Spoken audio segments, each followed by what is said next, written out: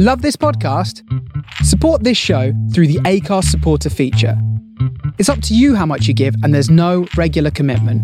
Just hit the link in the show description to support now.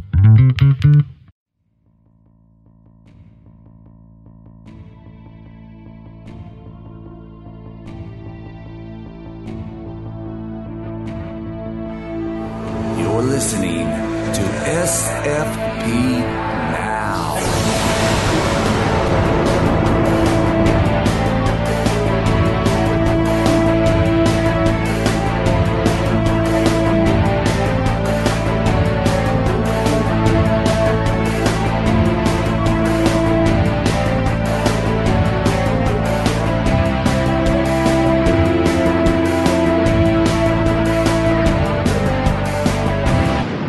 Hello and welcome to another exciting episode of SFP Now. We're dropping the TV talk segment for a few weeks, so we're just going to go straight to interview format.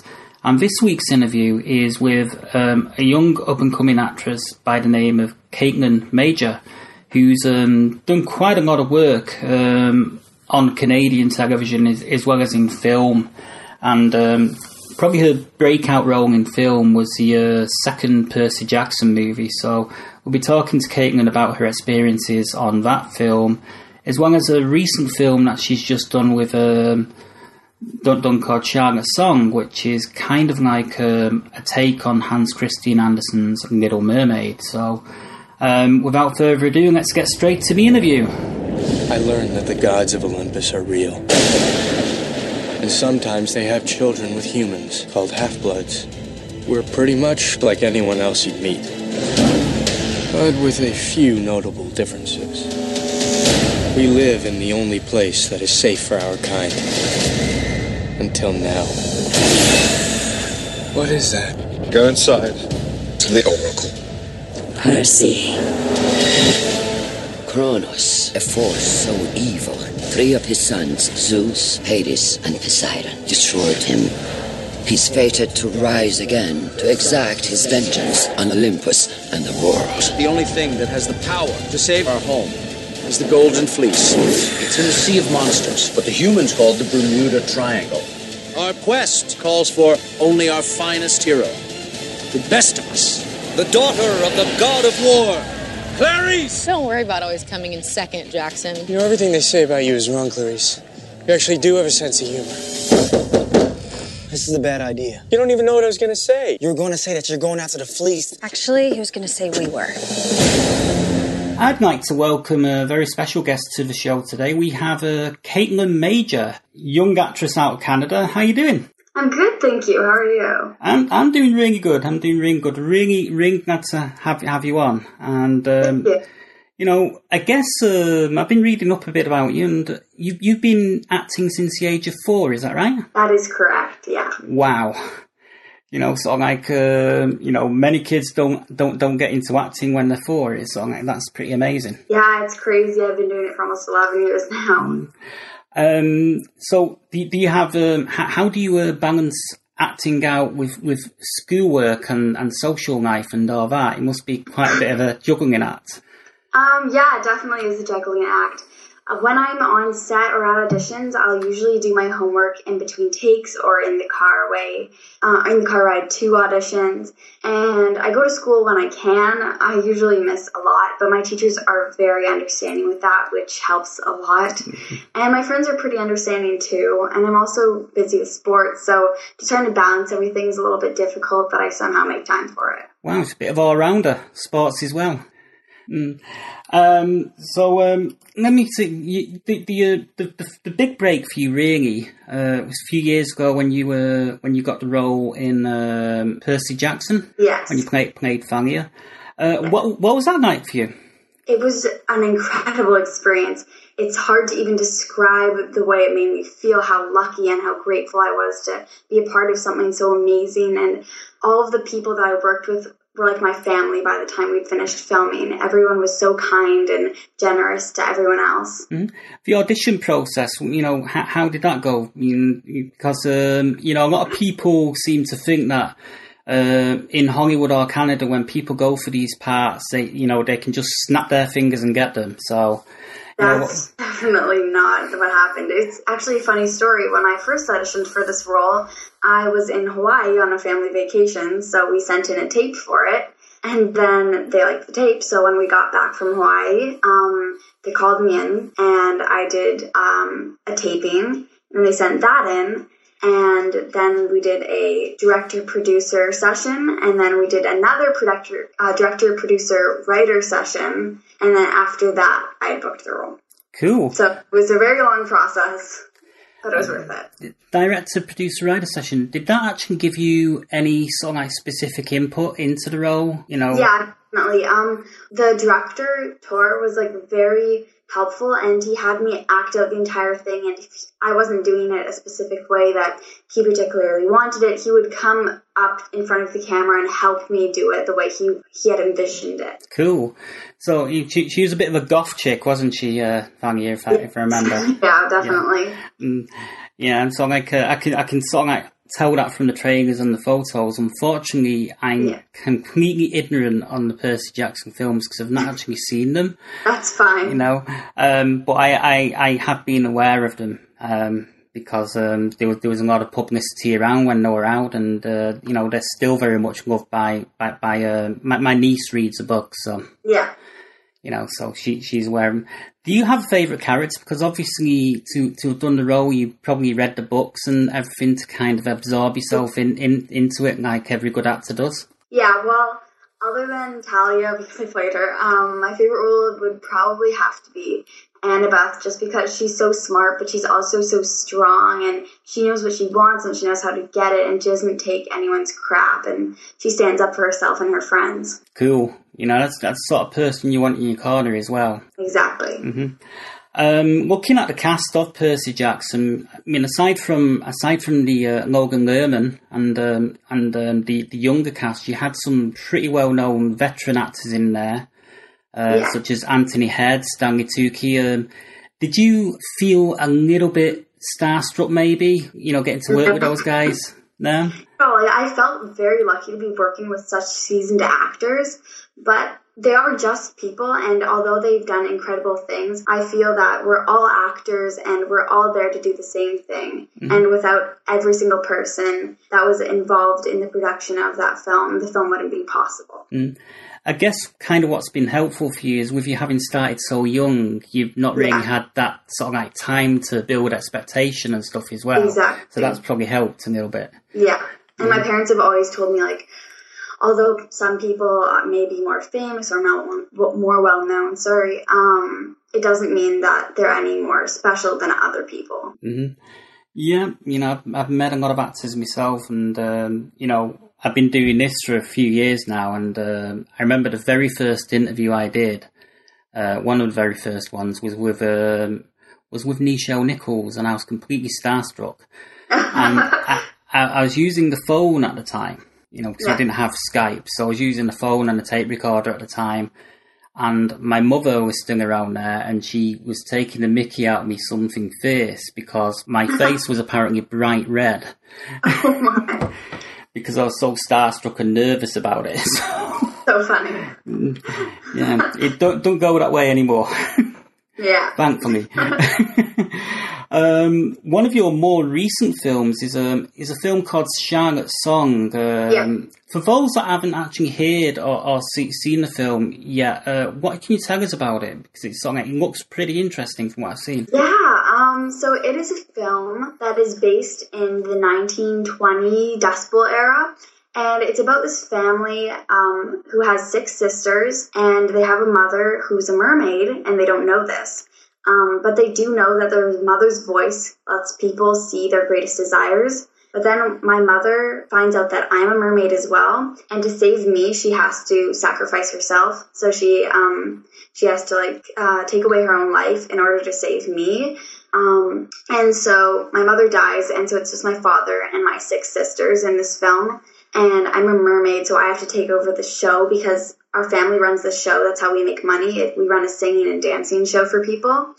But when our business starts to go under, normally it would just be my 6 sisters who are part of the show because it was like they're older and stuff, and I was the youngest. But because our business starts to go under, they have to have me be part of the show as well.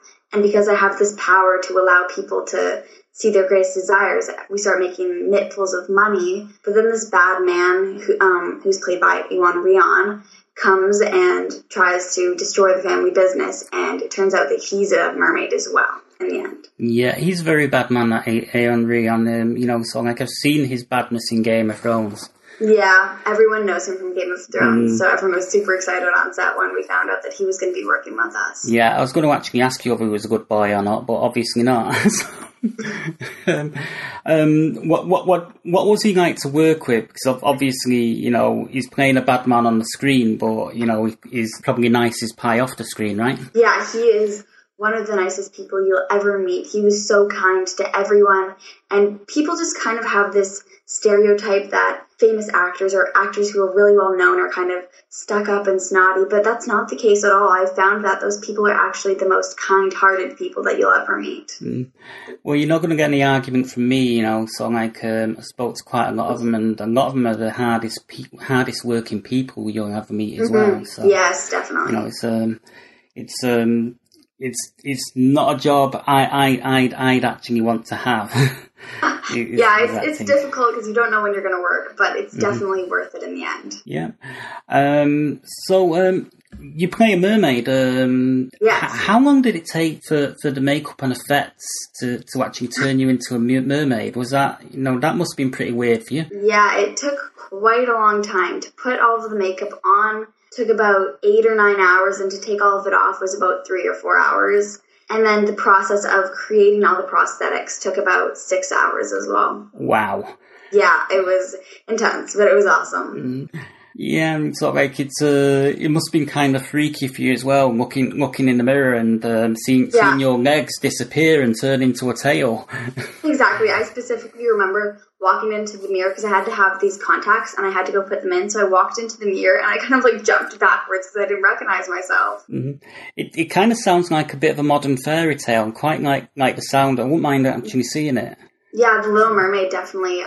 It's based off of the original Little Mermaid by Hans Christian Andersen, so it's more of a darker twist to it, which appeals to a lot of people nowadays. Mm-hmm. Has it been made for release in the cinema, or has it been made for TV? Well, it's made to release in a movie theater, and they have released it at Vancouver International Film Festival. Awesome. But there's something going on in the works right now with it, and we're not really sure what, but they do plan to release it sometime this year.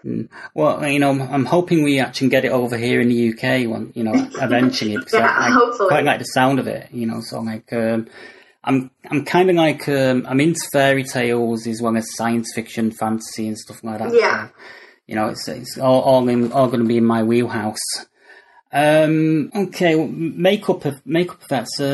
Also, Charlotte's song. Is it actually the first time you've actually had to undergo such an extensive makeover? Yeah, it is. I've had lots of actual makeup done on me, but I've never had prosthetics that were that extreme put on me before. Mm-hmm. Yeah, so like you must have had to be in there at about 5 o'clock in the morning or something like that. Yeah, I was there from 5 in the morning till 2 the next morning. So that's like literally you're playing a part going back to and from with only just 3 hours sleep. Yeah, it was funny. I was so tired because we didn't really get enough sleep that I would wake up and I would do the scene, and then as soon as they would cut the scene, I would just fall right asleep, and then they would say action and I wake up and do the scene, and then they say cut and I fall back asleep again. Wow. Yeah. It was really funny. Mermaid napping on set. Exactly. It was really funny. Do you have any other projects that you have going on at the moment that you want to talk about? Nope, maybe plug? Not currently. There's nothing going on? Nope. Okay. Well, moving on to the next question. Obviously, you've been working fairly consistently for quite a while. Mm-hmm. So you've already got to work with a lot of different people, but I'm just wondering, are there any actors or directors out there that you'd really like to work with? There's a lot, but I would definitely love to work with Meryl Streep. I think she's just such an incredible actor, and she's just played such a variety of roles, and it's so inspiring to me how natural she can play all those different roles. Steven Spielberg, I love him and his work. there's just so many talented people, but definitely those two are very high up on my list. Mm-hmm. Yeah, Steven Spielberg, if I was an actor or anything like that, he'd be pretty high up on my list as well. Yeah. You know, so like, although I still hold a bit of a grudge against him for making me cry with E.T., so... Oh. You know, I know, I was scared of that movie when I was a little kid because the scene where E.T. was kind of like in the river scared me so much, and then finally I got over it, I think, last year. I was actually traumatized by that movie. I've not actually seen it since. Yeah, I know, it's scary.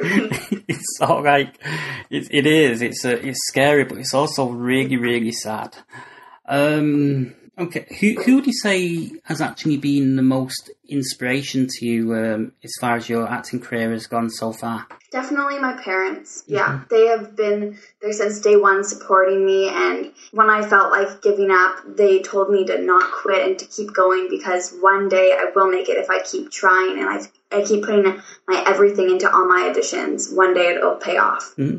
That's very sound advice. You know, you got to keep the faith. Got to keep the faith. Sorry, you got to keep plugging away, and you know, and eventually, you know, if you stick at it for long enough, good things will happen. Exactly, and it's just like that for anything: school, for adults' work, anything. If you put your all into it, and if you keep practicing, and if you keep putting all your effort into it, eventually an outcome that you are looking for will happen. Okay, well, Caitlin, thanks very much for taking time out of your schedule to speak to us today. It's been really nice having you on. It was a pleasure. Oh, you're more than welcome.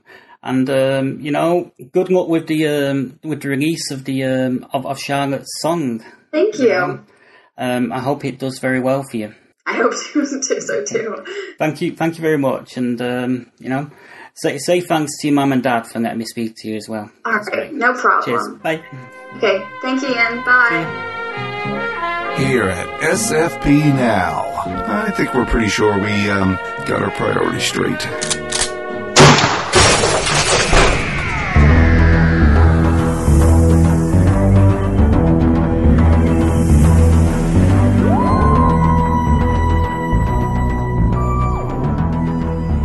And that about wraps things up for this week's show. I'd like to thank Caitlin Major for taking time out of her schedule to talk with us. The next episode we have coming up is an episode of Beyond Impossible with Julian Chambliss, who's going to be interviewing John Jennings. And that's a real fun interview. You know, we talk about quite a lot of things, and you know, it's worth listening to, because we also have a little chat about who we think should be the next Doctor Who. Who we think should be anyway. But that's our next episode, and that'll be coming up in a couple of weeks from now. In the meantime, you might want to listen to all our other episodes in the archives over at sci-fi-pulse-radio.com.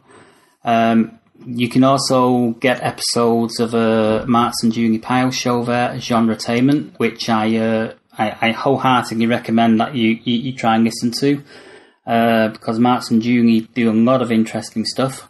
And, you know, we do cross over sometimes as well. But, you know, for those that know our stuff, you know, you'll be fully aware of some of the crossovers that we've done in recent years, and they're always a lot of fun. So, as always, thanks for listening, and we'll be back at you soon. Bye for now.